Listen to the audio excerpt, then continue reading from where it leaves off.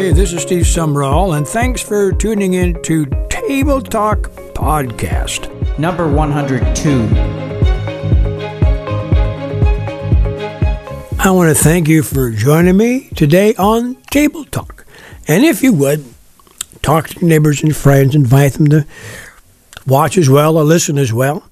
And I'm sure you got at least one friend. Don't you have at least one friend? And so anyway, to that one friend, share it, and they will say thank you. We're in a subject called faith. And it's hard to say, well, we got 10 lessons on faith, or we got 20 lessons on faith. Every day is a lesson on faith. Every day we're trying to learn more. Implement it and put it into our lives to see our lives changed by the power of God. And sometimes we have to get moved or pushed or squeezed into that area of, boy, I need God more than anything else. I'm talking about people that have money, people that have no money. People that are totally well and people that are not totally well. Where everything is going, wow, sky high, are other people in the depths of despair. Both ends of the spectrum, we got to push through that thing to where we need to believe God for miracles. Now, last time we were reading from Matthew chapter 9, verse 20, and we didn't quite get to verse 22, so I'm going to read that whole thing again and go from there.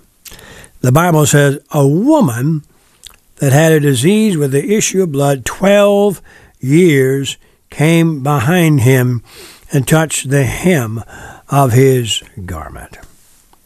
She needed a release. She needed a miracle. She was not going to get any better. Can you imagine medicine 2,000 years ago? Well, they had remedies, but I don't know about medicine. And they had doctors, but I don't know about what kind they had. But something got a hold of her. It was the Word of God. She might have gotten a hold of the Torah or a word or heard Jesus preaching and talking and performing miracles already. That part of the story we don't know. But I do know this.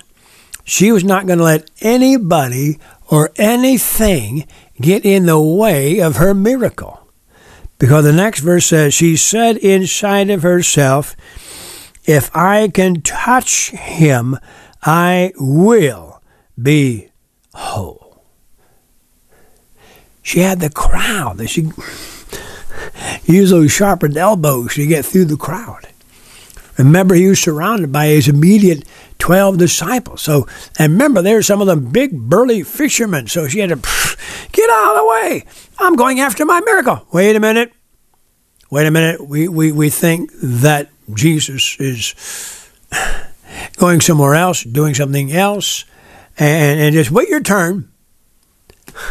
Wait my turn. It's my turn right now. That's where you have to get. That's the place you have to get to receive your miracle. It's my turn right now. I need this right now. I've had this issue in my body 12 long years, and I've had enough. But I've heard enough about Jesus to know that if I can touch him, believe him, I will be healed. I will be healed. And so nothing got in her way. And the question is, have you let things get in the way? Have you let formality or religion or unbelief or doubt get in your way of receiving what God has for you? Or even God using you to see somebody else's life changed by the power of God? I pray not. She said within herself, if I can touch him, I'll be healed. Jesus turned around. And when he saw her, said, daughter, be of good cheer, be of good comfort. Your faith has made you whole or complete. Another translation, another telling of that story in the Gospels, he said, who touched me? And the disciples said, Jesus, what are you talking about? Everybody touching you. We're in the crowd. We're going down a narrow street. and we're being jostled, and this one's going this way, and the donkey carrying something's going that way, and the merchant's going that way, and little children over here. And the people that want to see or hear you, here they are. But you're saying, who touched me? Jesus was saying, who touched me with their faith? Wow. You know, two people could be sitting side by side in a church service, and one, tears flowing down their face, hands raised up, is receiving everything that heaven has to offer. And the other person right next door, right beside them, could be sitting hands down, head down, looking at his watch, saying, when in the world is this preacher going to stop talking?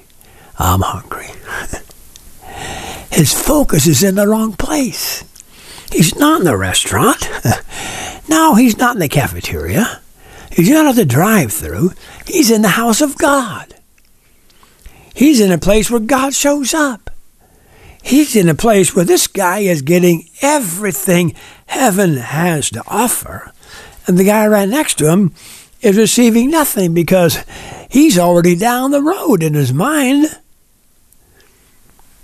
When you get into a place where nothing can shake you or pull you off of what you need from God, you will receive your answer to prayer. And he said, daughter, be of good comfort, be of good cheer. Your faith has made you whole, complete, healed by the mighty, awesome power of God. Isn't that good news? Don't let anybody or anything get in the way of your miracle.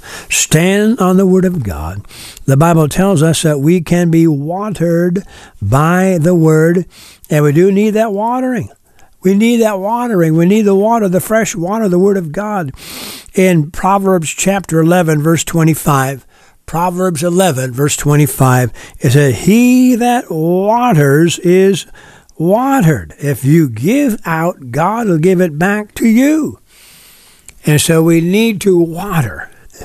We need to give, but we need to receive that healing water of God so we can give out that healing power of God. Based, once again, on faith, on believing God, and knowing God, and knowing that he sent his precious Son, Jesus, for the healing of the world. Wow. Thanks for being with me this time. I'll see you next on Table Talk. If you'd like to support Pastor Steve and the work of Summerall Ministries International, visit smiltd.org and select the Giving tab. Summerall Ministries International is a 501c3 nonprofit organization supporting the work of God here in America and around the world. Thanks for listening. We hope you'll subscribe and please like this program in your favorite podcast app.